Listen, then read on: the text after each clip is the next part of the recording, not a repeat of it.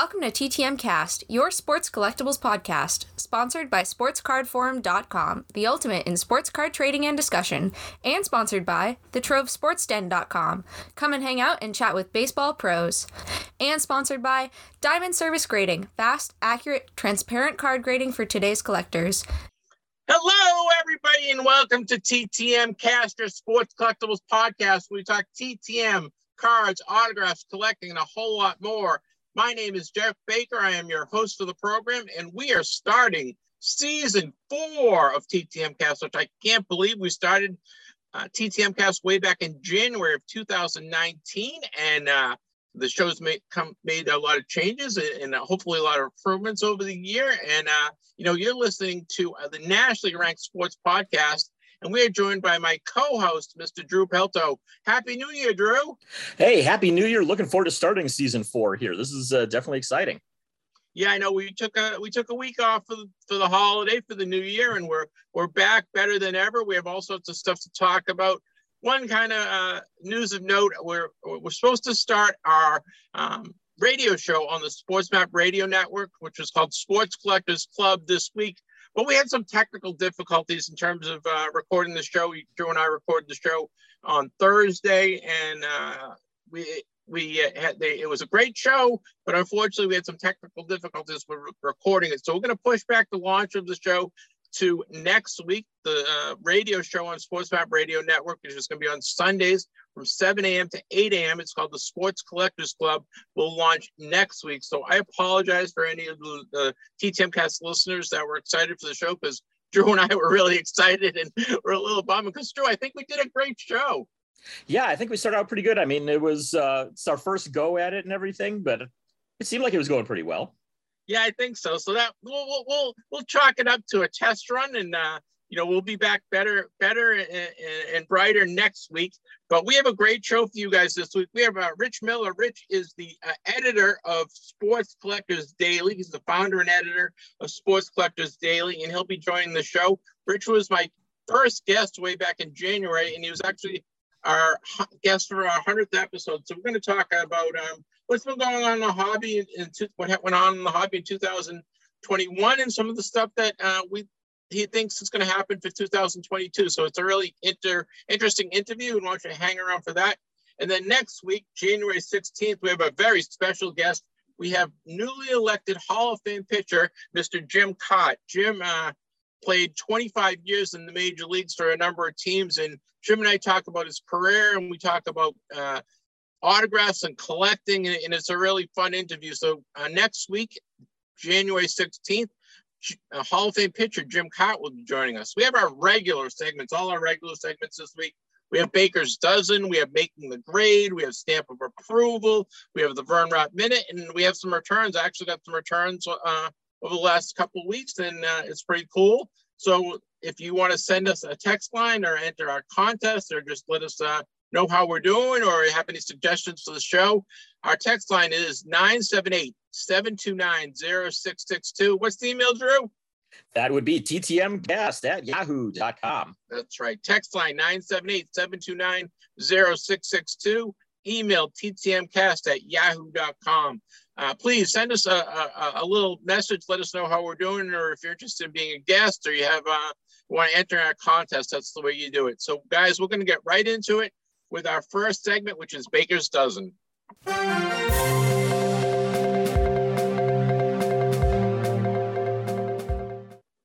Baker's Dozen is a news summary of what's been going on in the hobby, and we had a real big, earth-shattering breaking news on Tuesday. I'm sure most of you guys know it's been covered in the national media now. It is a huge deal. Fanatics has purchased Topps for $500 million. That's right, guys, $500 million. Fanatics has purchased Topps, so that is going to keep the Topps name alive. Topps has 300 employees, and that is great for the employees. That they'll be able to keep their jobs, and I think for collectors, keeping the name Topps alive is fantastic. Don't you think, Drew?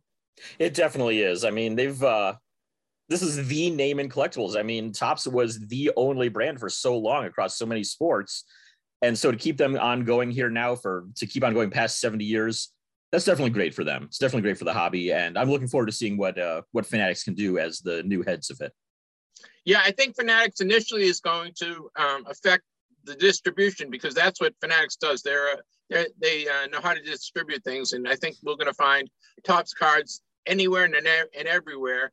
And I think hopefully that they will pare down some of the Topps offerings. Topps has a few lines that aren't that great, and maybe opening day and some of these other Topps Gallery, which I really don't like. There's like 3 or 4 Topps lines that could use either some streamlining or upgrading. And I think Fanatics is very progressive, and I think they are. I think they're going to do a lot, and I think it's great that they can jump right into it. It definitely is, and I mean, you still have to remember that like Panini is still out there as a potential player. Could they still scoop up Panini as well? Because there's a lot of brands between Topps and Panini that kind of have some overlap to them. Like you mentioned, Topps Gallery, Panini has Diamond Kings. You could put those together, and suddenly Topps is putting out Diamond Kings. Whoa, that'd be a big game changer right there potentially. So I'm still interested in seeing what more still could be out there for these potential mergers and buyouts, but at the same time, I know there was talk about antitrust stuff going on with Fanatics buying out Topps as well, and I think that would just only elevate if Panini were to get bought up too. But I'm not the law and business guy at all. I'm just looking at this in a hobby standpoint and hoping for the best out of it. But we'll see what happens. Yeah, and I think going down down the road in 2026, we're talking. Topps will be able to produce basketball and football cards, which would be great. I honestly miss the Topps basketball and football cards. So, I know as a Panini guy, it's not a good deal, but bringing Topps back into football and basketball cards eventually is going to be part of this whole deal. And I think as a collector in heart, keeping the Topps name is paramount. It definitely is. I mean, like I said, that's the brand that I think everybody thinks of. When you say baseball cards, people instantly think of so many different iconic Topps cards over the years, which you don't see as much with the other brands. I mean, if somebody says baseball cards, you're not thinking of any Fleer products off the top of your head. I can tell you that much. True. So, I mean, I think as a hobby, I've been reading a lot about this, and all the hobby people out there, I think everyone unanimously thinks this is a good deal. I think this is a good deal for collectors. I think this is a good deal for Fanatics. I think this is a good deal for Topps. I mean, Fanatics, Topps was going to have an IPO of about $1 billion before this Fanatics scooped up the rights to the naming right, the rights to produce cards for MLB and now NBA and NFL. But Fanatics bought Topps for $500 million. When you hear the number $500 million, that's a lot of money. But Fanatics really got Topps at 50 cents on the dollar, because they saved basically $500 million that Topps was valued 6 months ago. Yeah. And I mean, that's what Fanatics does. They've bought out some other major brand labels, and they keep the label alive while, doing all the work behind the scenes, basically. I mean, they bought up Steiner a few years ago. They bought up how many different apparel companies in that time. So it's what they do. It's what they seem to do pretty well. And so let's see if they can keep it going, Yeah. And Fanatics is a very good marketing company. So I think that's going to help Topps as well. They spend a lot of money in marketing their brand and marketing their products. And as a collector, I think it's a win for everyone. So that's big news. But we have a couple other things that we want to mention. As I said, Jim Kaat is going to be a guest on our show next week. And I just wanted to remind everyone that Jim is now signing TTMs. He is only signing cards, and it's $25 a card he's charging. And if you want to send a request to Jim, I put the address on our website, but the address is, if you're going to send a TTM request to Jim Kaat, it's to attention Mike McGuire, Jim Kaat request, P.O. Box 6, Blue Diamond, Nevada, 89004. Again, the address is on our website, but it's nice to see that Jim Kaat is signing TTM again. He is signing right now. He's only signing cards, $25 a card for a Hall of Fame pitcher. It's still a pretty good deal, don't you think, Drew? It is. Yeah. I mean, it's a little bit out of my price range personally. I try to I tend to keep it to like anybody who signs for $10 and below. But yeah, like you said, that's a Hall of Fame pitcher for $25. It's kind of tough to find that good of a deal out there. I mean, there's a lot of guys who aren't in the Hall of Fame and charging more than that. So yeah, I definitely can't really complain about that at all. Yeah, the one other thing I noticed, collectibles.com posted the number of uses they had. They've only been in the market for a year. They are obviously in the fractional market, and where people buy shares of really high-end, expensive sports memorabilia and cards, and they have 60,000 users in 1 year. And I think they've done an incredible job, really creating a market, creating a different way of collecting. Yeah, it's almost like combining stocks with sports cards. And I personally have not checked it out much, except, a couple little looks through to see exactly what it's all about. But it's an interesting concept at the very least. I mean, I'll never be able to own my own 52 mantle, but if I can buy a small share of it or something, it's kind of a cool idea. Yeah, and they've had 170 IPOs which this year, which is pretty aggressive for a brand new company. And the ones that they've sold, they had a 60% gain for their shareholders. So it's really successful timing-wise with the COVID and people stuck in the house and still, looking for stuff to do. And the collectible market is just still booming. It's a great thing, and they've been a great addition to the hobby. So watch, if you haven't checked it out, check out collectibles.com. It's collectibles with an A, collectibles.com. And it's a really cool company and a cool way of collecting. Some show news. The Mint Collective, which was scheduled for the end of January at the Mirage in Las Vegas. The MGM in Las Vegas has been rescheduled because of COVID. It is now going to be on March 25th to the 28th. It's themintcollective.com. We've talked about it on the show. Go to themintcollective.com for any information. But again, it has now been rescheduled for March 25th to the 28th. The Dallas Card Show is coming up next weekend. It is the 14th to the 16th of January, and they have all sorts of great guests. They have Brett Saberhagen, Wade Boggs, Chuck Knobloch, Randy White, all sorts of cool guys. I know, Drew, you're planning on attending one of the days, right? Yeah, I'm probably going to try to go out to it on Saturday next weekend there just to see what they've got, see what I can dig up and all that. For anybody who checks out my YouTube channel, my friend Aubrey, I was hoping that she would be able to go because she has never been to a card show before and really wants to. Unfortunately, she's going to be out of town that weekend, but I'll go by myself. I'll see if I can get her out to a future one as well. So, are you going to get any autographs? I know some of these guys are good TTMers, but like guys like Chuck Knobloch don't sign TTM very often. Yeah, there's nobody that I need for any of my sets and projects right now. I think there's still a Wade Boggs one that I need, but $60 at the show, $10 by mail. I think I know which one I'm going to go with on that. So yeah, I'm probably going to pass on all the autographs there. I like meeting the guys. I like shaking their hands, getting a picture, and sometimes it's worth it. I mean, the difference between $10 and $60 is a little steep, but how many times you get to meet these guys in person and talk to them. So, if I was going to the show, I'd get a Boggs or a Saberhagen just to meet them. Yeah. Some couple new releases coming out. We had on the 7th, we had the 2021-2022 Panini Hoops, which offered 24 cards per 24 packs in a box, 8 cards per pack. There's 1 hit per box, and it's $230 to $250 per box. And I really love the Hoops releases, and I think that's a pretty good deal. And I've seen them; they've been selling out fairly quickly. I haven't seen a break on it yet, but did you work on the Hoops at all, Drew? I did not. I've been almost entirely doing college and soccer over at least the last year or so. I don't think I've touched anything basketball since maybe 2019 or so. It's been a while for sure. Well, I like the Hoops brand, and I think the cards are kind of cool. So check that out. It's Panini 2021-2022 Panini Hoops. Those were just released the other day. And then next week, the 2021 Panini Mosaic Football is coming out in hobby boxes. There's 2 autographs, 5 silver parallels, 15 mosaic parallels, 20 inserts. The boxes run between $700 and $750. The Panini Mosaic brand is on fire. Don't you think, Drew?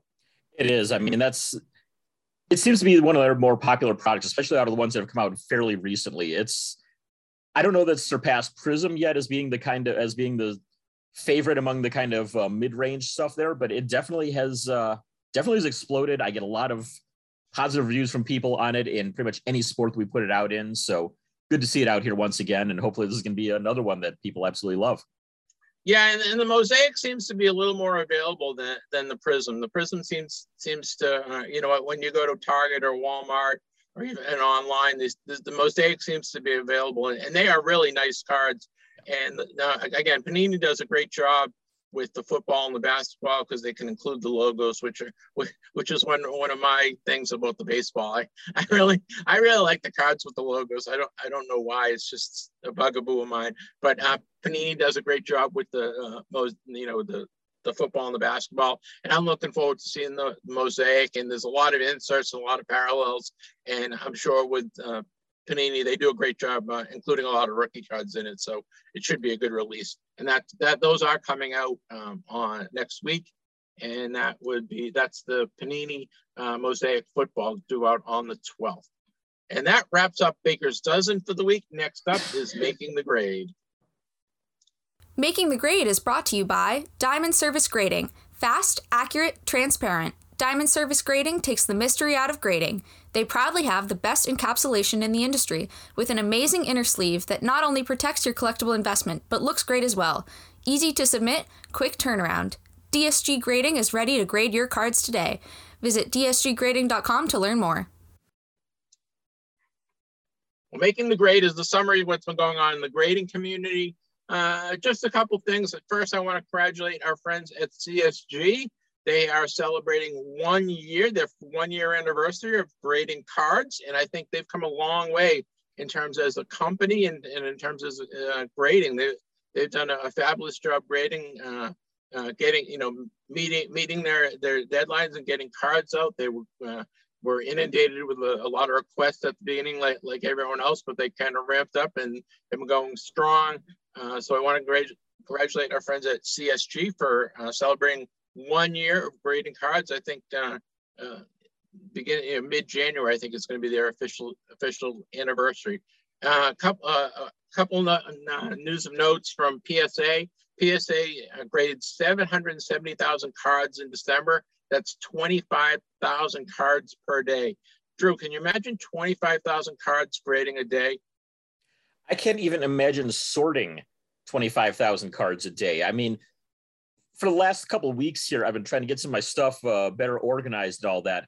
And I'm lucky if I can get through about 1,000 cards a day, just sorting them. I can't imagine. I mean, granted, they've got more than one employee doing this, but still, geez, wow. I'm floored by that. Know what I envisioned? Did you see the old Willy Wonka and the Chocolate Factory? Yeah. Okay, so remember the girl Veruca, whose father was rich, and they wanted to find the golden ticket, and they had this warehouse full of people just opening candy bars looking for the golden ticket. That's why I envisioned at Panini, that there's this huge warehouse of people just sitting at desks grading cards. To get out 25,000 cards in a day is unimaginable. But I just want to run down the numbers of cards that they're grading. They graded 229,000 basketball cards, 147,000 baseball cards, and 114,000 football cards. So there's a lot of cards that they're grading. They're grading a good mix of new and vintage, but Panini PSA is hoping to get back up and running sometime late Q1, late Q1, right? They're hoping to get back and running to accepting all their submission levels. So congratulations to PSA on that. So I just wanted to run down the 5 guys that PSA graded the most in December. Michael Jordan, of course, LeBron James, Ja Morant, Zion Williamson, and Luis Roberts. So that gives you an idea of what people are into. And it's kind of cool just to see what people are like and what people are sending in for grading. Luis Robert, I got to say, is a little bit of a shock to me that he's the big baseball one right now. I know he's kind of become a big name here this year, but out of all the names, that's the big baseball guy. That's a little surprising to me. Yeah, I mean, you would have thought it would have been Ohtani or Trout or even Bryce Harper, but I think Luis Roberts has this kind of, I don't know, aura about him in the collectible world, you know, or even Vladdy Jr. You would thought one of those guys would have been in there, but Luis Roberts still has an aura, even though he got hurt last, you know, he was hurt most of the year, end of the year, but he's a physical specimen. He's a big guy. Yeah. So that one other, just want to remind everyone that our friends at DSG Grading, dsggrading.com, is continuing to offer $5 coupon to all TTMcast listeners. There's a special coupon code, which is 4HMUGTZG. You just use that when you check out and you get $5 off their standard submission cost is $30. You get $25 a card. They are meeting their 30-day turnaround on cards. They've been very busy. I talked to Michael Clark at DSG the other day, and they are extremely busy, but they are still meeting their 30-day turnaround. One of the cool things about DSG is they have a code that you scan. You scan the QR code on the label, and it gives you a detailed report of your card, why it got graded, why it received that grade. So check them out, dsggrading.com, Diamond Service Grading, a great company. And that wraps up Making the Grade. Next up is going to be our contest. We're going to announce a contest winner.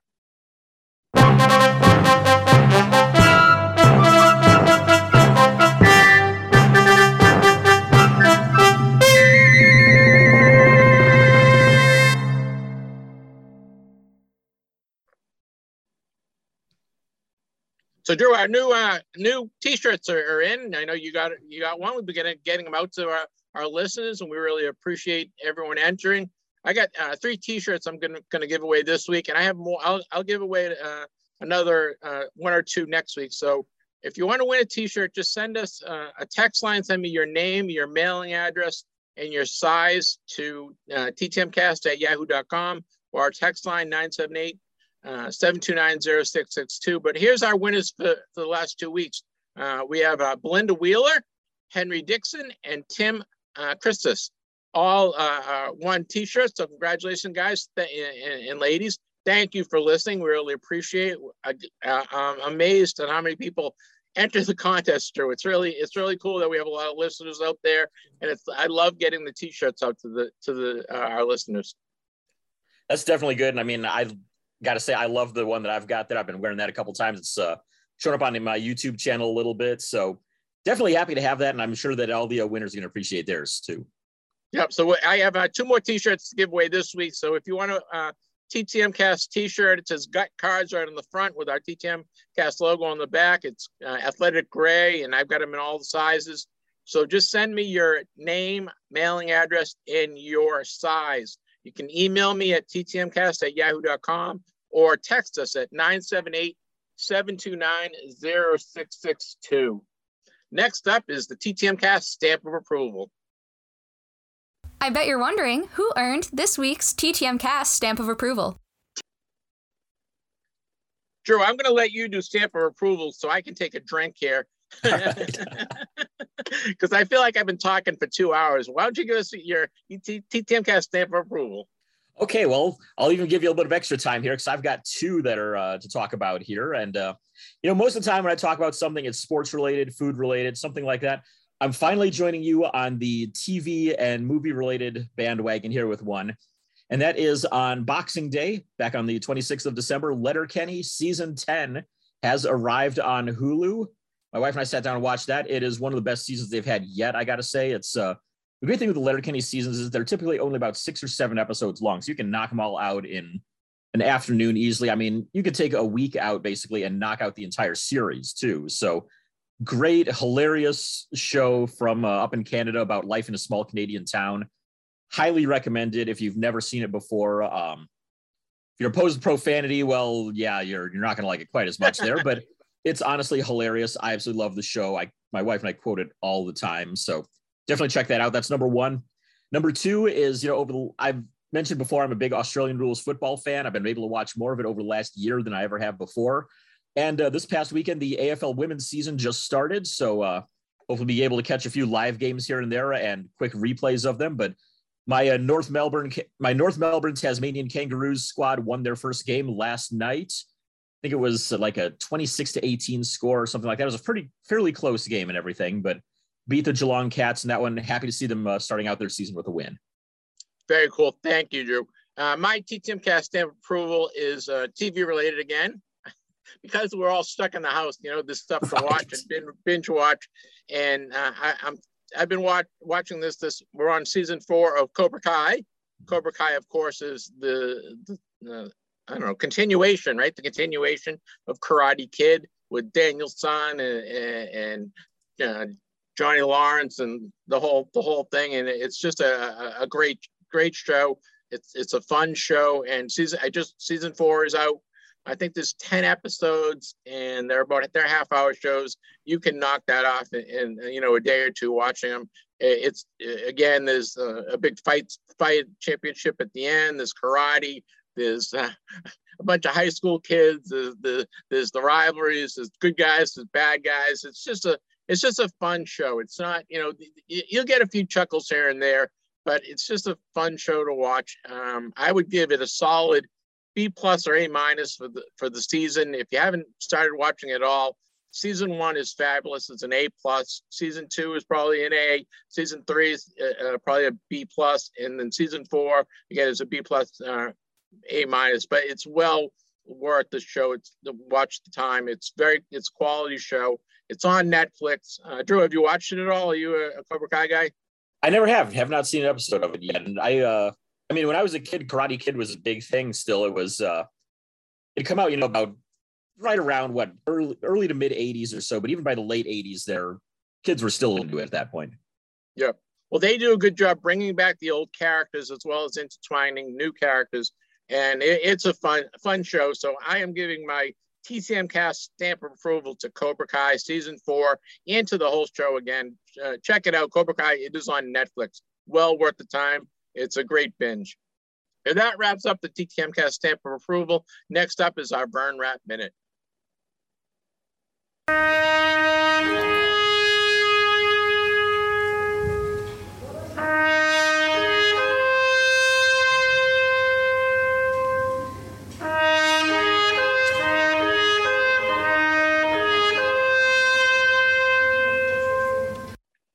The Vern Rapp Minute is dedicated to Mr. Vern Rapp, who passed away prior to me sending out a TTM request. We kind of run down everyone that has passed away in the world of celebrity and sports and sometimes politics. And we have 2 weeks to kind of catch up on. We've lost a bunch of people in the last 2 weeks at the end of the year, at the beginning of the year, people that are TTMers as well, great TTMers. First, this gentleman was a fantastic TTMer. Larry Bittner, he played first base and outfield for the Cubs and the Rangers and the Cincinnati Reds and the Expos. And I believe he actually spent his first year with the Senators when they were in Washington before they moved to Texas. He played from 1970 to 1983. And he was 75 years old. And a good TTMer. Drew, do you have him for your 72 set? I do. Yeah, I've got him for the 72 set and a couple other cards here and there. Yeah, he was free sign for a long time, started charging $5 per fairly over the last couple of years or so, but became very accessible there over the last about 5 years or so. Yeah, he was a really good DTMer. Also in baseball, we lost a local Massachusetts guy, Jim Corsi. Jim was a relief pitcher. He pitched for the Oakland A's, the Boston Red Sox, the Astros, and the Orioles. He was a member of the A's championship team in '88, I believe. He pitched from 1988 to 1999. He was ill. He had cancer. Jim was 60 years old. I know locally he was always available to sign. I'm not quite sure if he was a TTM or do you know if he was, Drew? He was. I had gotten him before on a couple of cards, and I was actually planning on sending out to him a second time because there's a card of him and I want to say Jeff Ballard possibly together, 1990 Fleer set, I think. Okay. It's either him or Bob Malachy. No, it's Bob Malachy, I think is who it was. And I'd gotten it signed by Malachy. And I had one already signed by both of them, but I got a second one signed by Ballard. And I'm like, do I want to send this one off, get Corsi on? And I was planning to send to him. And then I think it was on a week ago, he came out with that cancer diagnosis that he'd been fighting it for a few years. It's like, oh, geez, do I want to send this out then since he's going through all this? And then 2 days later, he's dead along with it. It's like, well, there's my answer, I guess, then, unfortunately. But yeah, he was known to be a pretty good TTMer as well. Cool. And then we also lost Tom Maddock. Tom was a utility infielder. He played on the 1968 Detroit Tiger World Championship team. He played for the Tigers, played a season for the Red Sox, season with Kansas City, played with Milwaukee, and had a couple of games with Baltimore at the end of his career. He played from 1967 to 1972, and I know he's basically featured in all the from like 68 to 71, I think, in cards. Did he have a 72 card, Drew? He did not. No, he's don't recognize that one as sticking out as being in the set at all. Yeah, I didn't think so. He was 78 years old. In the world of basketball, we lost a legend, a Celtics legend, Sam Jones. He was the Celtics guard. He was known as Mr. Clutch. He had 10 NBA championship seasons during his career. I met Sam at the Legends of Basketball event in Naples, Florida last year, and he was a true gentleman. Him and I talked for a little while during the event. And then after the event, just by happenstance, my wife and I were leaving, and Sam was just sitting there waiting for his daughter or granddaughter to pick him up.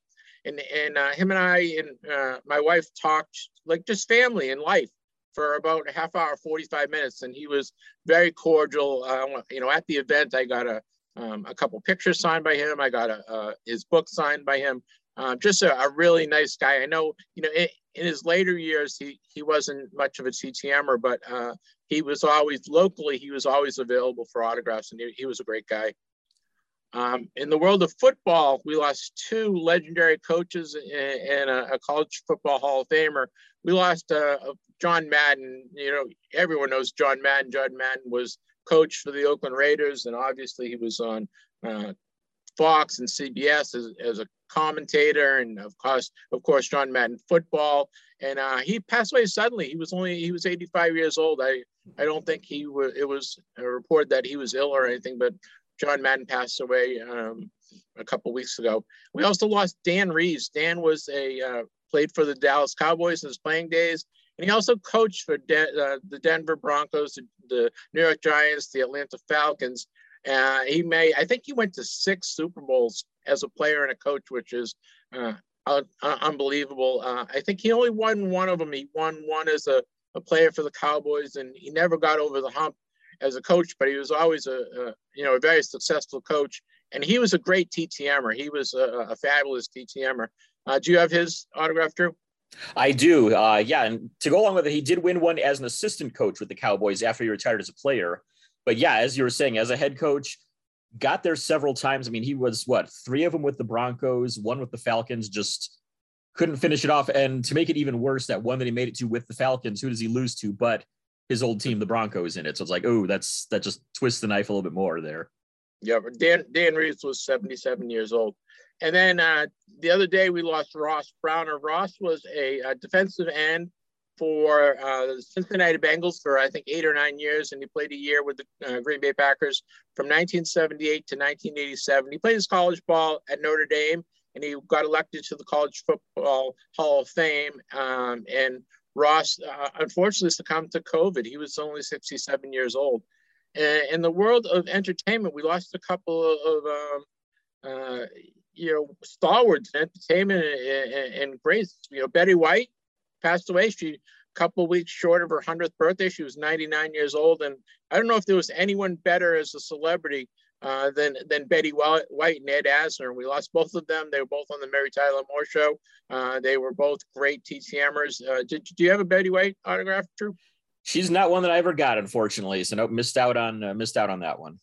I actually sent her I think I talked about this when Ed Asner passed away, but I sent a cast photo. So I got her and Ed Asner and Gavin McLeod signed it. Well, they were all still with us, but Betty White she was a funny lady, and we're sorry for to lose her. And then just yesterday we lost Sidney Poitier, who was the Academy Award winning actor. He was only 95. He was 94 years old.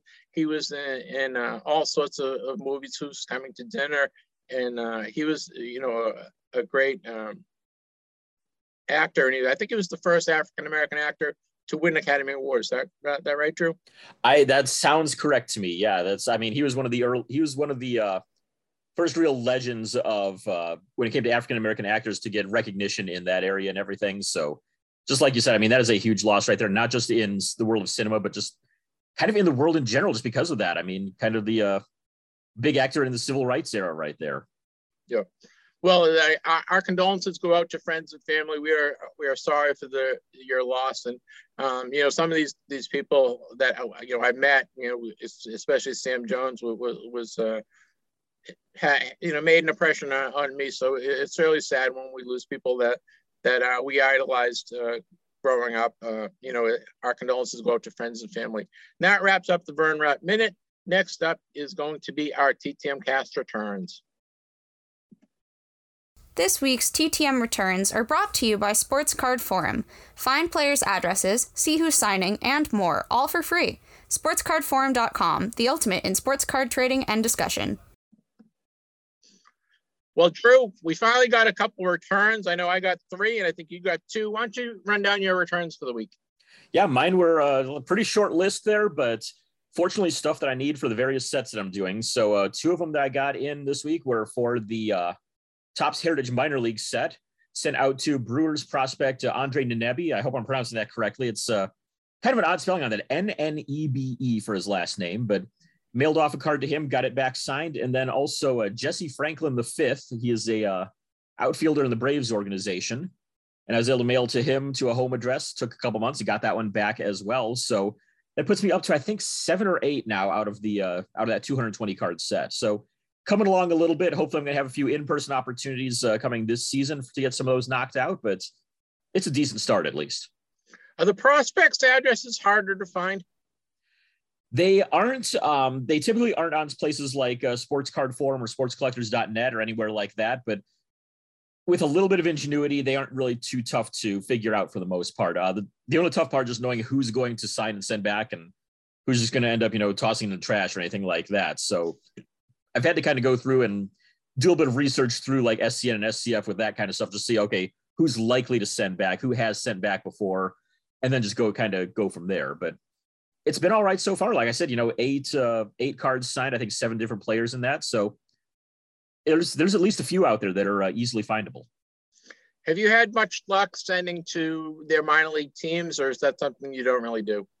I haven't sent to any of the minor league teams at all. There was, I think, a couple of them from the regular Heritage set that I sent out to those, but part of it is just because this set came out so late. It came out, after the season was already over, or at least, down to its final weeks or something like that. So I didn't want to send anything there at all, but I've seen a few people get them through teams and such too. So it's worth a try. Just as with anything, research it as best you can and figure out what's going to be the best route for you to take. Do you plan on sending any out for spring training this year? I don't know what the spring training schedule is even going to look like right now with the combination of COVID and a lockout. So I'm probably going to sit on a lot of this stuff and just see who I see when I do my road trip in July and August.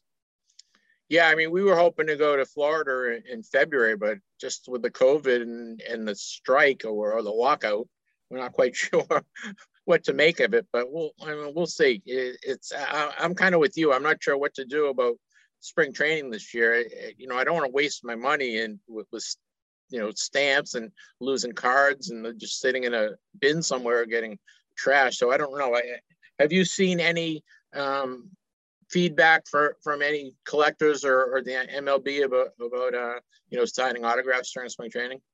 I haven't. It's come on a couple of the Facebook groups and such. People asking, hey, what's how do I do spring training? It's like, good luck. We may not even have one. So tap the brakes there, buddy. But yeah, I mean, I've heard somebody said, oh, well, I've got a reliable source that says they're going to play on time. They're going to get this all by then. I'm like, yeah, I'll believe that when I see it, because they haven't even talked at all since it started. So I don't know. I'm not holding my breath right now, and I'm just going to enjoy minor league ball whenever it starts up at the very least. And if we get a major league season, great. If we get an abbreviated major league season, great. And if we lose an entire season, well, we've seen it happen in other sports before recently too. So I don't know. I don't want to make any plans just yet until we have something more set somewhat in stone. Yeah. I mean, I had great luck 2 years ago in spring training. Last year, I didn't send many out, and I think I only got 1 or 2 back. So because of COVID, I think I'm gonna play wait and see, right? Wait and see. on the spring training. Well, my returns, I actually got 3 returns the past week or so. I got two back from Henry Ellard, who was a wide receiver for the Los Angeles Rams and a great TTMer, and he signed 2 cards for me. Took about, I don't know, a month and a half to come back. Signed, I had the 86 and 87 Topps cards, and he signed both of those, so very happy about that. I got Richard Dobson, who was a pitcher for the Chicago White Sox, another good TTMer, and he signed a 1987 Topps card for me, so very happy to get that. And then I got Jeff Bird. Jeff pitched for the Toronto Blue Jays in 1977, and that was his only year in the big leagues, and he was like, I think 2-11 or 2-13 or something. But I got him on this 1978 Topps card, which I needed for my set, and that one took about, I don't know, 2 months to come back. I was very pleased to get that back. One fun note is Jeff was 20 years old when he started a game for the Blue Jays in 77, and he was the youngest pitcher to start a game for Toronto when he started, and he's still the youngest guy to start a game for the Toronto Blue Jays. So I'm sure he was kind of pleasantly surprised to get an autograph request, because he didn't have the most stellar career, but I was very happy to get the card back. So 3 returns, which is pretty good, because I got shut out the last 2 weeks, and I've got to start sending some stuff out. I've got about, I don't know, 15 or 20 to go out, and hopefully we'll get some more returns to you guys. Well, that wraps up returns for the week. Next up, we have our weekly interview. This week's interview is brought to you by the Trove Sports Den. Come and hang out and chat with baseball pros from past and present online. Visit thetrovesportsden.com and join in the fun today. Well, Drew, I had the pleasure of interviewing Rich Miller. Rich is the founder and editor of sportscollectorsdaily.com. And we talk about 2021 and what happened in the hobby. We also talk about what he thinks about what's going to happen for 2022. And it's a really interesting interview. So please stick around for my interview with Rich Miller. But first, here's a message from our friends at CSG. Building your sports card collection was no small feat. Let CSG protect and preserve your cards with the hobby's best holder. Crystal clear optics showcase your card's details. The sturdy, ultrasonically welded case resists impacts and prevents against tampering and counterfeiting. Ready to protect your collection? Visit csgcards.com to learn more. Joining the show is editor of Sports Collectors Daily. He's actually founder and editor of Sports Collectors Daily. His name is Rich Miller. Rich has a special place in my heart. He was my first guest on my podcast 4 years ago now, and my guest on my 100th podcast, which is TTM Cast, I don't know, maybe about a couple months ago. So we want to welcome Rich to the program. Rich, you're my lucky charm, you know? I feel somewhat responsible for your success, you know? I mean, I'm like your good luck charm. You are. You know what, Rich? You were the first one to support us when we were doing, when I was doing the podcast way back when, and I really appreciate the relationship you and I built over the years, and it's just great to have you on the program. Well, glad to be here, Jeff, and congrats on everything, and looking forward to what should be a pretty interesting 2022. It's been a wild ride in this hobby or industry, whatever you want to call it. And I know you've been talking about it a lot and having some great guests on. So it's interesting to see what lies ahead. We just don't know. Yeah, well, we're really excited to be here with Sports Collectors Club and having you as our first guest on the show. Rich, as we just said, it's been a crazy year for 2021 for the hobby. Looking back, did you see all this kind of happening? It's when you and I talked way back when, it was kind of, wasn't sure how the hobby was going to go, and then COVID came and everything kind of exploded, and last year was just a crazy year. Yeah, I think it was something where the country was essentially locked down, and we saw so many people getting back into it who were into it years and years ago. They dug their old collections out when they were looking for something to do. But beyond that, it was, unfortunately, when Kobe Bryant died, that brought a lot of interest to his memorabilia. And I think after that, of course, you had the Michael Jordan documentary and things like that. But then once we got into, this year, the meat of this year, and we kind of got back out of the total lockdowns and people started going back to work, we saw some of the prices dip a little bit on cards as people kind of got into it maybe a little heavier than they should. And there was a lot of hype around certain things and certain cards. But, for the most part, I think it's continued. It wasn't just a couple of months, thing where people were at home and looking for something to do, and then things changed and they went right back to everything and dropped their interest in cards. I think, really the things have settled down a little bit. We've seen a pullback a little bit to a more normal growth period. And that's probably a good thing. It's growth that's not being fueled by anything other than people's ongoing interest. And, some of the prices that got too high have settled back to maybe where they should be. But we've still seen a lot of people, who were collectors at one time, or maybe were not collectors, but always had an interest in sports, or finding this to be something fun that they can do. The amount of card shows has increased around the country. We saw a little bit of that maybe 3-4 years ago, but it's really picked up, obviously, in the last few years. People are anxious to go out and see cards in person, and some of these events or these shows are turning into kind of events, and more than just walking around looking at cards. They're incorporating other things with them, and we've seen a lot of record-breaking auctions continue. The catalogs are just mammoth, and we've seen some really expensive things sell, but we've also seen some typical average sort of items that are selling. So the catalogs are being filled with everything under the sun, and they're not slowing down either. So I think it's it continues on a pretty solid growth level, I think, from all indications at this point. One of the things that's really surprised me, Rich, I've been collecting for 40 years now, and the demand has outweighed the supply in cards, especially basketball and football cards. I never thought I'd see the day where you went to a store and you couldn't find cards.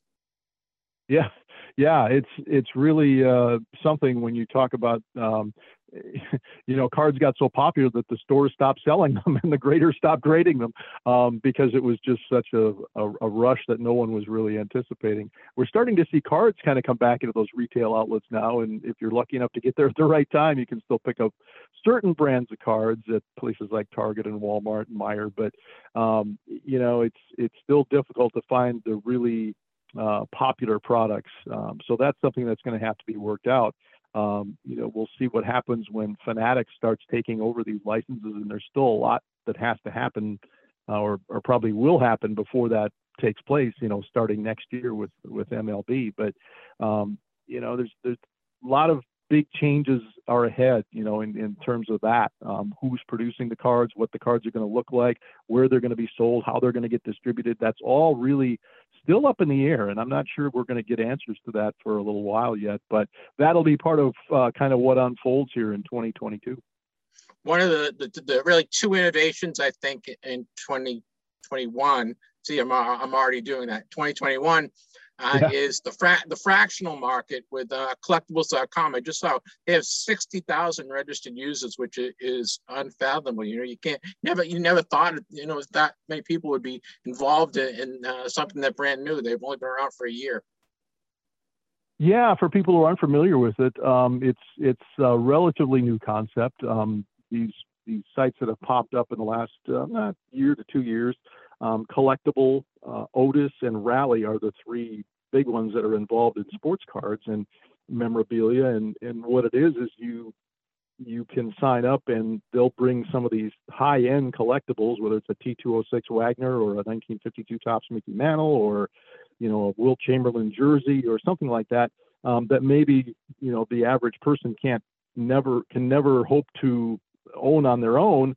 They can buy shares of it, and then the goal, of course, is to hope that someone comes along and offers to buy it at a higher price than the IPO. In other words, if the item is valued at $100,000 and they sell shares for $10 a piece, the hope at some point is that someone comes along and says, "I'd like to buy that through this company for $150,000, $200,000," and then the shareholders make whatever it is, a 50 or 100% profit. Doesn't always work out that way. Some things that come to market don't get those types of offers, and they will begin trading on this secondary market that these places have, and the shares actually drop. But for the most part, the the record of the collectible, especially and Otis and Rally that what they've done, for the most part, people who have invested, in some of the good stuff that they've offered have done really well, in terms of what the shares are trading for on their daily markets and what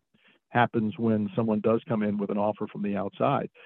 So it's just an interesting way of owning, or at least participating in the ownership of higher end collectibles. Obviously you don't have the ability to own it, to have it in your physical possession, but it's secured, and you do own part of it as someone who invested, and you can get in at a very low margin. I mean, it's $10 per share. Typically there's, if there is a limit, it's a fairly sizable limit of shares that you can buy. So a lot of people invest $100, $200, $300, $400, and in a matter of months, some of them have done very, very well. It's interesting to follow. It's kind of a sports memorabilia, sports card stock market, and they've really, like you said, collectible is 60,000 users now in a relatively short period of time. So it'll be interesting to see what kind of things that they bring to the market too in 2022. Because there can be a situation where people sort of get a little numb to it. They have to bring some fresh items, some interesting pieces that are, let's say, talkable, things that are really going to generate some interest from people on the outside to get them interested in buying into them. So that's their challenge. The other thing that I've had really a trouble wrapping my head around is NFTs. NFTs really is skyrocketed in the last year. Is that something you guys focus on? No, we really haven't covered the NFT market, and it's been my experience and observation that the people who are actively collecting sports cards, sports memorabilia, have not taken a real strong interest in NFTs. They don't really understand it well. I can't say that I'm an expert on it. And neither am I, Rich. Yeah, it's a little bit of an out there kind of concept, I guess. But for a younger audience, I think they have embraced it. But I haven't seen a lot of crossover in terms of sports collectors also participating in NFTs. I'm not saying there isn't any crossover. There certainly is. I've seen some people talking about it, especially in the for the Topps NFTs, where the card company has offered these digital versions of their trading cards. But I just don't know that it's the same market overall. I think it's a separate sort of market. I know the companies that are actively involved in this are trying to make it a crossover. And they're marketing it that way, that they think that sports collectors and they say that that's the future, as NFTs. I'm not seeing it. I'm just not seeing collectors of traditional sports cards make that move. Not saying that everyone has rejected it. Certainly there is some, like I said, but I just think it's a different sort of consumer that's chasing those kind of things. Well, riding the coattails of the popularity of cards, I think in the last year or two has been ticket stubs, which I think are becoming going extinct, right? Because everything's digital, and programs and jerseys. Those three things seem to have picked up a lot of momentum in the last year. Yeah, for sure, and tickets especially, and that's really interesting because we are going away from physical tickets. You talk about digital collectibles, ticketing, and I understand it's easier for the sports leagues and sports teams to deal with tickets that are digital from a security standpoint, and I don't know the ins and outs of that, but that's obviously where we're headed, is that tickets are becoming digital. You go to a game and you don't really come home with anything, although there have been some teams and different businesses that have popped up that they will create a ticket for you. And I think there's a possible, business there for somebody to do it maybe on a more universal scale, to kind of take over that, where, they don't produce more than, if the attendance at a game is 40,000 and some guy pitches a no-hitter, then they shouldn't produce more than 40,000 tickets, that you can order and somehow be qualified to order because you prove you were at the game. I don't know how that all works, but the market for tickets, historic tickets, has really, really increased, and some of them are really unique. some of them are really works of art, especially some of the old college football tickets are really interesting. They incorporated artistic designs and cartoon-like artwork, and they're just really fascinating. But people have moved in that direction, I guess, because of the limited supply. There were some of these historic moments in games that, happened years and years ago where people just threw their ticket stubs away, and it wasn't something that anybody collected, but not everyone did. And those who brought them home and passed them down through the generations of their family now, we're seeing those tickets to, Babe Ruth home run games or, milestone events that happened 60, 70, 80 years ago with a really limited supply that wind up being authenticated and graded are seeing just incredible prices at auction. And even modern, events, Tom Brady Super Bowl tickets or, milestone events from his career, his first touchdown pass, Michael Jordan's debut, preseason or regular season, they're seeing, huge amounts of money for that, relatively speaking, for that sort of thing. So if you're hanging on to a ticket that where a milestone event took place, and it doesn't necessarily have to be anything that was super historic, it could be just, a guy's 2000th hit or something like that. It has some value, especially if it's high grade, if you stuck it in your pocket and it's creased up and it doesn't look very good, it's probably not too valuable. But if you did take good care of it and stuck it away and maybe somehow got that athlete to sign it or could still get that athlete to sign it if he's still around, that's a really unique item that would have a lot of interest among the growing number of people that are collecting those stubs and full tickets. Full tickets are really what's driven the market to the high levels that we're seeing in terms of auction results and things like that. Because obviously most people who went to the game got a half a ticket, it's torn in half, so you got the stub. But there were people that went, like for instance, the Ice Bowl in Green Bay in 1967 on New Year's Eve when the Packers beat the Cowboys. There were a lot of people, even though Green Bay has obviously had a rabid fan base and this was a big game, it was 13 below zero, and a lot of people decided they weren't going to go, and they tried to give their tickets away, and nobody wanted them because it was just too darn cold. Those full tickets have a lot of value, and that's true of any sporting event that took place where you, for whatever reason, the ticket just never got used. We're talking with Rich Miller. Rich is editor of Sports Collectors Daily, sportscollectorsdaily.com. It's a fabulous website, guys. Check it out. Rich posts and his team post new stories just about every day, covering everything that's going on in the hobby, including new releases, show schedule, stories on vintage cards, which I really love. You have a great story this week on the Roll Gold Pretzel what do they call the like the Kellogg's 3D cards that I loved as a kid. Yeah, those are fun.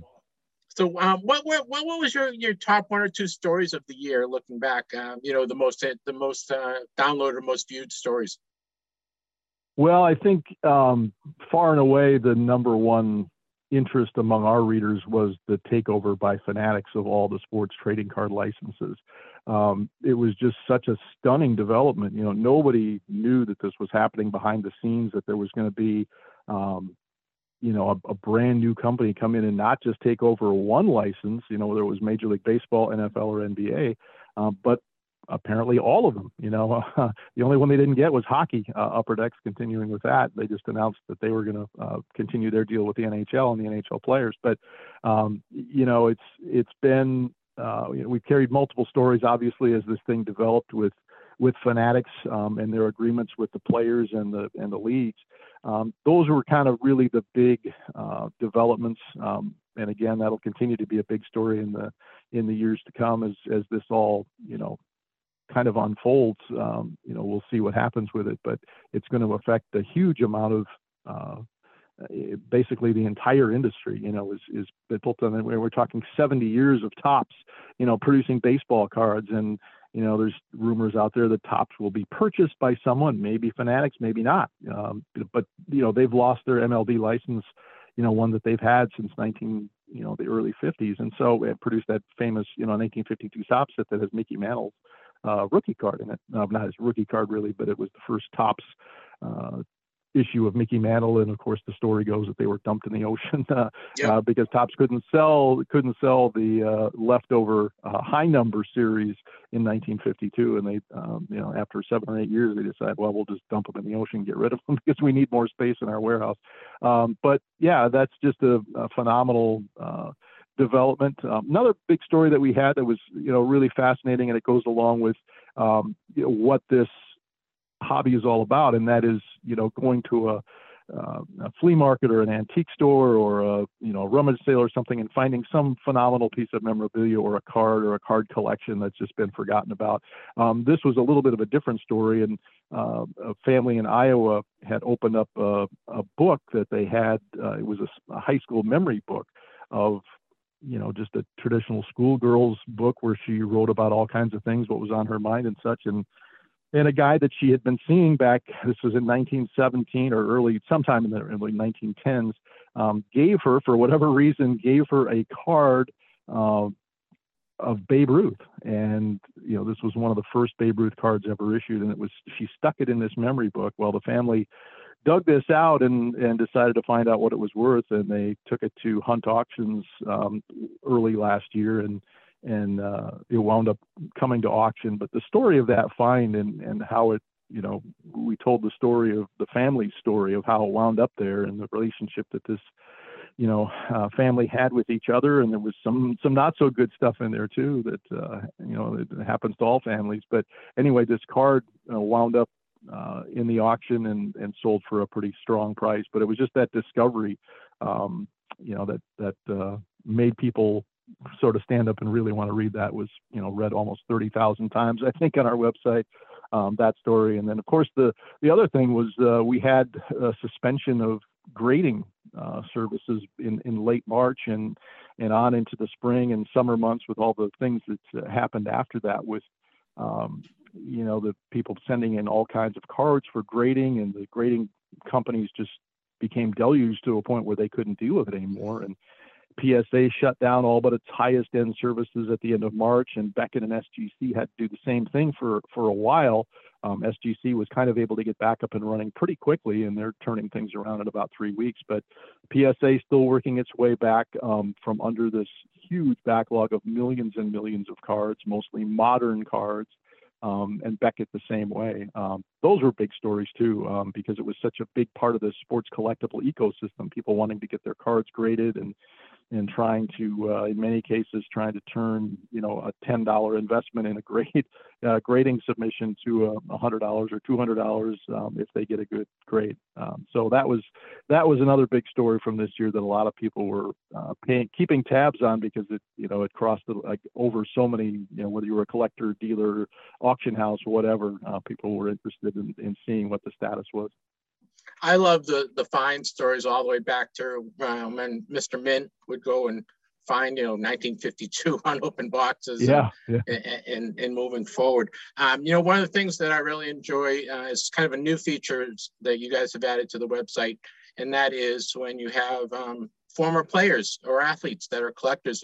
This week you have a great feature by Marty Cordova, who was actually on my podcast a while ago.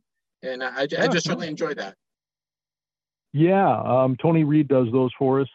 He tracks down a lot of former athletes, usually baseball players, but we have done football players and some basketball players, hockey players too. But these guys discuss not only kind of their interest in collecting memorabilia. Some of them have really terrific collections, and they're just like us. They collect cards and collect memorabilia and things like that. But some of the guys who maybe aren't necessarily avid collectors, but saved a lot of stuff from their career, we get them to talk about that. And then the other part of that is it kind of winds up being a two-part feature. And the other part of that we do is, anybody who's collected baseball cards knows what's on the back of cards. And we, as kids, we read what was on the back and we looked at the stats, and Tony will take some of these players' cards and look at some of what was written on the back, and some of it's really quirky or interesting, and he'll ask about the players about what's written on the backs of those cards. So those card back Q&As have been really popular, and it just kind of brings to life,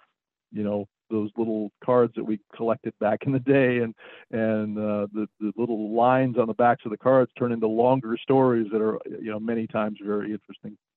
Yeah, it's funny because I talk to a lot of former athletes just about collecting and dealing with collectors, and they all have a love for, they love the game. A lot of them love the history of the game. I think that's one of the things that's great about collecting is that you get to go back to the history of the game. And you guys do a great job capturing that. We're going to we're in 2022, so Happy New Year. What do you have plans for the site? Any new plans coming up for the site in the next 6 months to a year?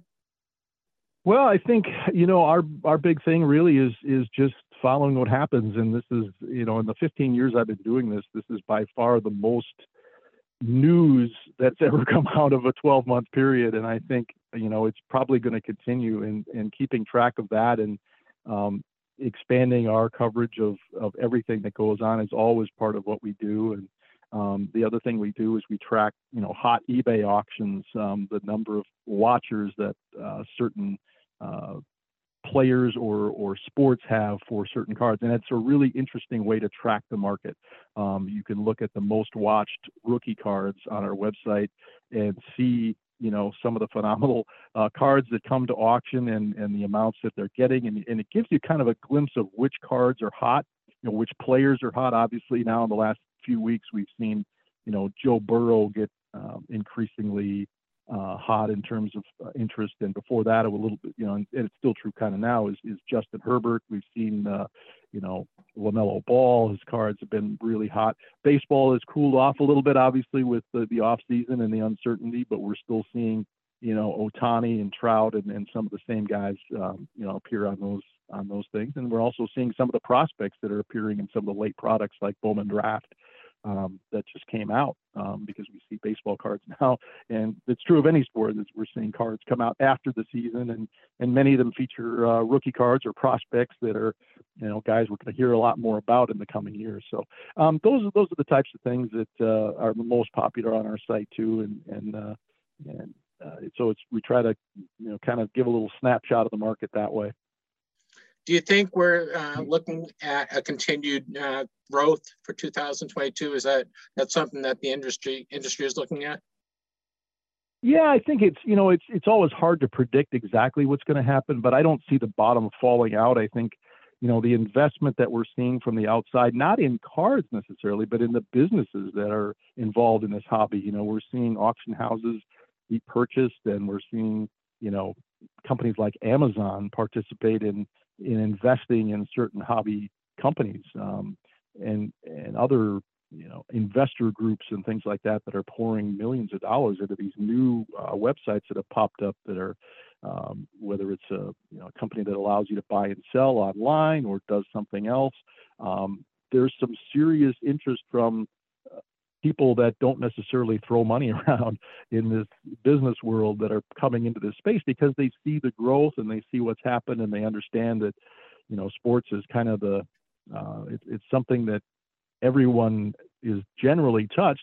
Certainly there are people that are not sports fans at all, but, most people, even if it's just in a pop culture way, have an interest in sports. So I think, for many years, I've heard people say, well, sports just doesn't match the interest that there is in art or, other traditional types of collectibles or, and I think that for years has been incorrect because so many people are involved in sports or interested in sports, and maybe they were, sports collectibles were kind of a sleeping giant, and that's playing out now. We're seeing the amount of interest from people who are just interested in sports, who now all of a sudden are into cards and memorabilia, or maybe they dabbled in it as a kid in the 80s or 90s, and they're getting back into it now that they have more disposable income and kids of their own. So, I think it stands to reason. It's natural for people who follow sports, gamble on sports, go to games, whatever, or involved in fantasy sports, and, cards and other collectibles are just an extension of that. So I'm not totally surprised we've seen this explosion. In fact, I'm a little bit surprised it's taken this long, because it just makes sense, that because of the amount of interest in sports, that people want something tangible, to collect, or maybe it's a certain player or a certain team, and why not get involved in it, because this generally is a hobby that, we talk about high prices and, expanding interest in high-end collectibles. But really, if you're somebody that is on a budget, you can go to a card show with $20 in your wallet and buy cards out of a 50-cent box and have a great time. Spend an hour looking through the box and so you don't need tons and tons of money to do this and participate in it. And I think that's what attracts it. It's not, it's not art where you can't really collect art for less than, really good art for less than, I don't know what art, what paintings go for these days, but it's certainly a lot cheaper to collect sports cards than it is artwork or things like that. Well, what's funny is, you've been doing this for a while. I've been doing this for a while. And as a collector, there was always this little stigma that it was just kind of this little nerdy thing that a few people did. Yeah. And what are you collecting cards for? And even my wife would be just like shaking her head. What are you doing collecting all these things for? And now it's kind of come a little to the mainstream, right? To the forefront. It's like, oh, you collect cards, and people are a little more interested in it, don't you think? Yeah, and we're seeing athletes too who are on social media who are showing off their collections or letting people know that they collect. Last week, just kind of randomly on Sunday night, Matt Leinart threw out a line that said, "I'm back collecting baseball cards again. Have a really nice collection." And of course, it got 1,000 likes in a matter of a few hours. And we're just seeing a lot of former players and current players. A lot of current players really collect, baseball players especially, very avid. Fans of the hobby. And Matt Strom, who's been a pitcher for several years in the Padres organization, is actually hosting a show on television called The Card Life. And it's done really, really well on the sports networks. So it's, I think that kind of thing can only help. We're seeing more and more professional athletes that are, talking about this on social media, showing off their cards, whatever, and or making a comment on something that's been sold. And so that's it's kind of cool to see it. It's fun to see it, but they're like anybody else. Maybe they grew up as kids doing it, or at least watching it happen, and now they're certainly have the the capital to invest in and play around with it. Some of them are doing it with their kids too. They're just they remember as kids collecting, and so now they want their kids to collect. And once in a while, they open up a pack and they can get Dad's card in the pack. We're talking with Rich Miller. Rich is editor and founder of Sports Collectors Daily. It's sportscollectorsdaily.com. Go check it out. You can follow them on all the social media. They're on Facebook, Instagram, Twitter. I don't know. You guys are everywhere, Rich. I think you on YouTube too? We have a YouTube account. Don't use it a whole lot, other than just, we'll post videos from the National, but usually those things wind up on the website, and I'll embed that video in our stories. But yeah, we're have a big following on Facebook, and always some good discussions going on there at on our Sports Collectors Daily Facebook page, and Twitter. I'm a big follower of Twitter and big fan of that platform, and we post all of our stories there, and then have an Instagram account too, but Instagram's kind of generally geared more toward people who are not necessarily deliverers of news, which we are. So, but you can follow us there too, and I do post things there. So yeah, you find us on social, and also I'm usually doing podcasts and things like that people ask me to participate on. I'm lucky enough to have that platform when people want me to be on their shows like you, and so we're always happy to do that and talk about the hobby whenever we can. Well, Rich, we're recording this on Monday the 3rd, and we had some breaking news this morning that I think you guys broke it. I don't think I saw it anywhere else. The Mint Collective, which is scheduled to be at the end of the month, January, I think 25th to the 28th to the 28th. Was that when it was scheduled originally? It was, yeah. I believe it was the 28th through the 30th in Las Vegas. 28th to the 30th, thank you. In Las Vegas has been postponed because of COVID. And it's rescheduled. They're going to do it, I think, March 25th to the 28th. That's where I got the dates from. And you were set to be on the panel.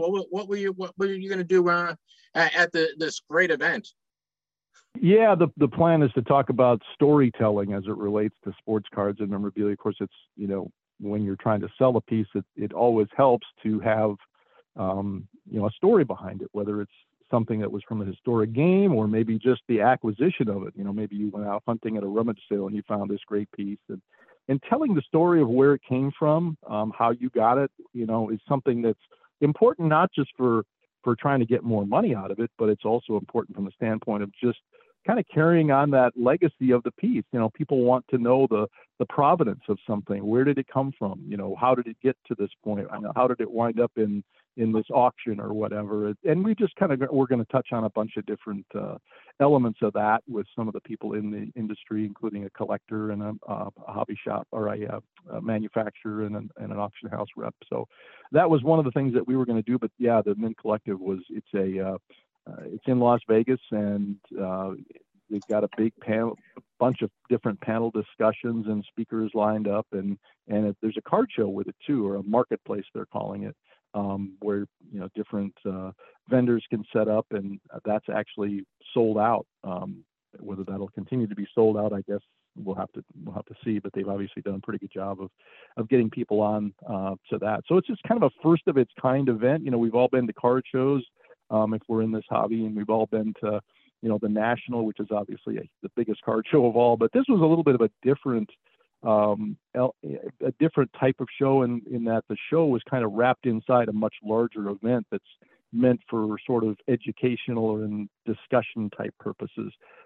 So that was what was interesting about it, I think, and that's what hopefully if they are able to, reschedule this for late March, they'll be able to, it'll be kind of an interesting thing to hear what everyone is talking about and the experiences that people have and some of the knowledge that some people can pass along. A lot of the people that are involved in this are newer in the industry. They've started businesses that have taken off and really done well, serving a need, fulfilling a need that the hobby kind of has, whether it's sports card pricing or just different sort of things, podcasts that have done really well.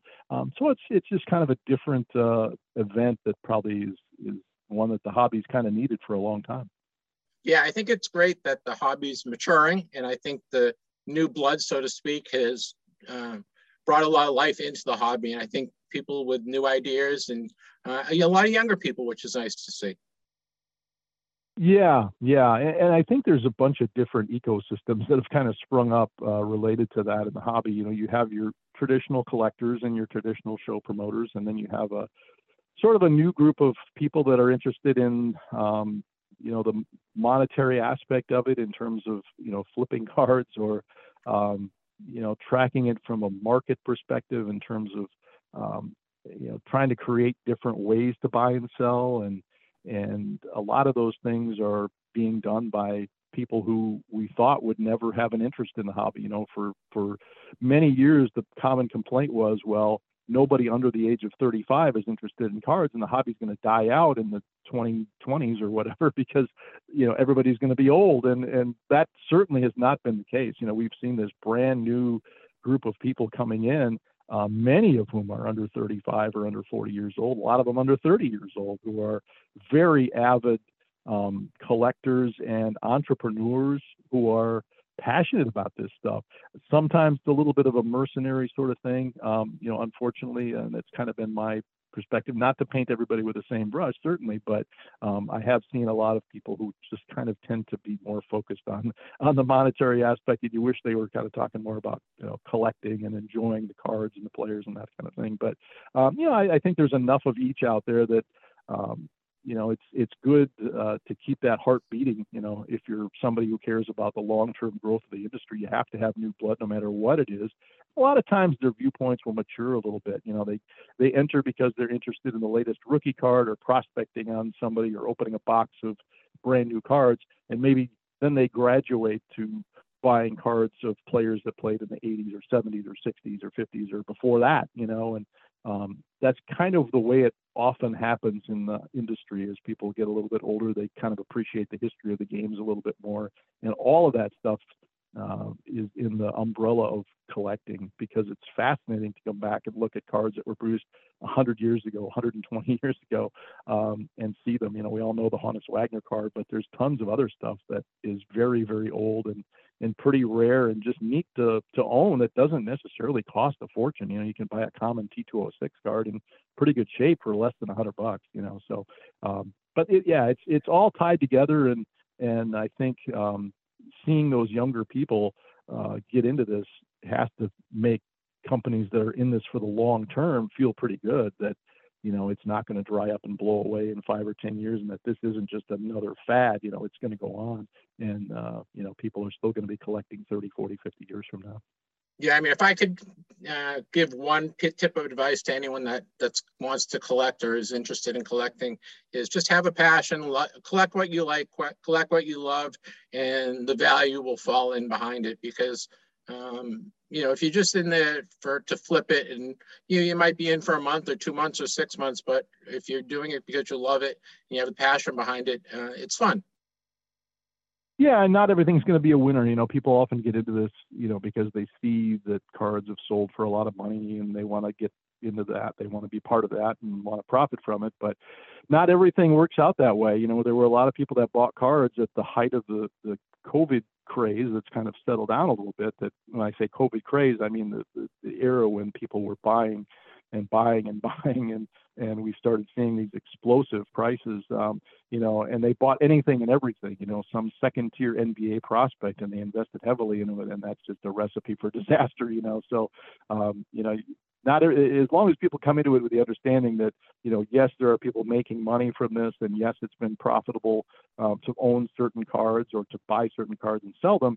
Not everything works out that way. It's like the stock market, very few people, bat 1,000 when it comes to picking stocks. And it's the same way with cards, if that's the part of it you're into. And so you're right, buy what you like, and, something that speaks to you on some level, something that you think is cool. Obviously do your research, a little bit in terms of, the grading aspect of it and what things are popular. But, if you buy something that's not necessarily popular because you like it, there's nothing wrong with that either. Just try to marry that research and that, understanding of what is being produced now and what was produced in the past with your own passion, your own interest. Because I always looked at it like, as a collector, would I still collect if none of this stuff would be worth any money? And my answer was always yes. Because I liked what I bought. I bought it for a reason. I traded for it for a reason. And that was because I thought it was cool. I just thought it was fun to own, and maybe it related to a team that I followed. And maybe some of it was just a card set that I thought was really great. And, so that if you take that approach to it, I don't think you can ever go wrong. I agree. Well, Rich Miller, thank you very much. Rich is editor of Sports Collectors Daily, sportscollectorsdaily.com. Guys, check it out. Follow it on social media. There's no charge for everything that he has. All his stories are available. They're fabulous stories about everything from vintage cards to new releases to shows to everything that's happening in our hobby. It is a fabulous, fabulous resource. Check it out, Sports Collectors Daily. So if you want to contact Rich, it's editor at sportscollectorsdaily.com, Rich, right? That's it. Yep.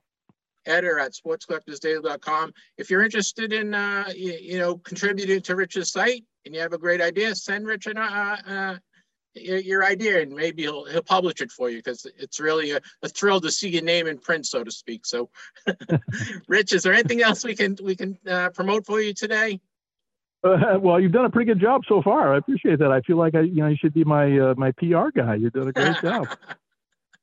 I'm your biggest fan, so keep up the good work. I really appreciate your time today and your constant support. And hopefully we'll be doing, 100th show on Sports Collectors Club as well. So thank you for your time today, Rich. Jeff, you're welcome. Good luck to you, and enjoy the rest of the year. Okay, you too. Thank you. Well, that wraps up another edition of TTM Cast, your sports collectibles podcast, where we talk TTM cards, autographs, collecting, and a whole lot more.